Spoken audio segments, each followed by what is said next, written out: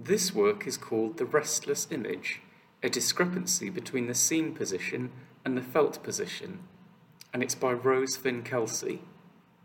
It is a photographic print of approximately 90 centimetres tall and 110 centimetres wide.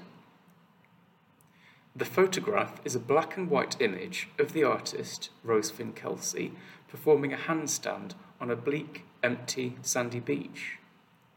The tide is out and has left little pools of water on the wet sand.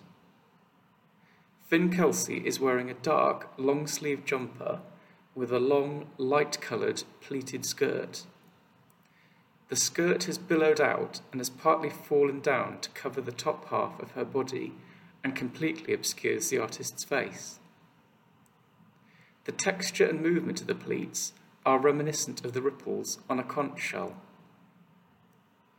Finn-Kelcey's bare legs are pointing up out of the skirt, and she is wearing black sandals which are laced up in a crisscross over her ankles.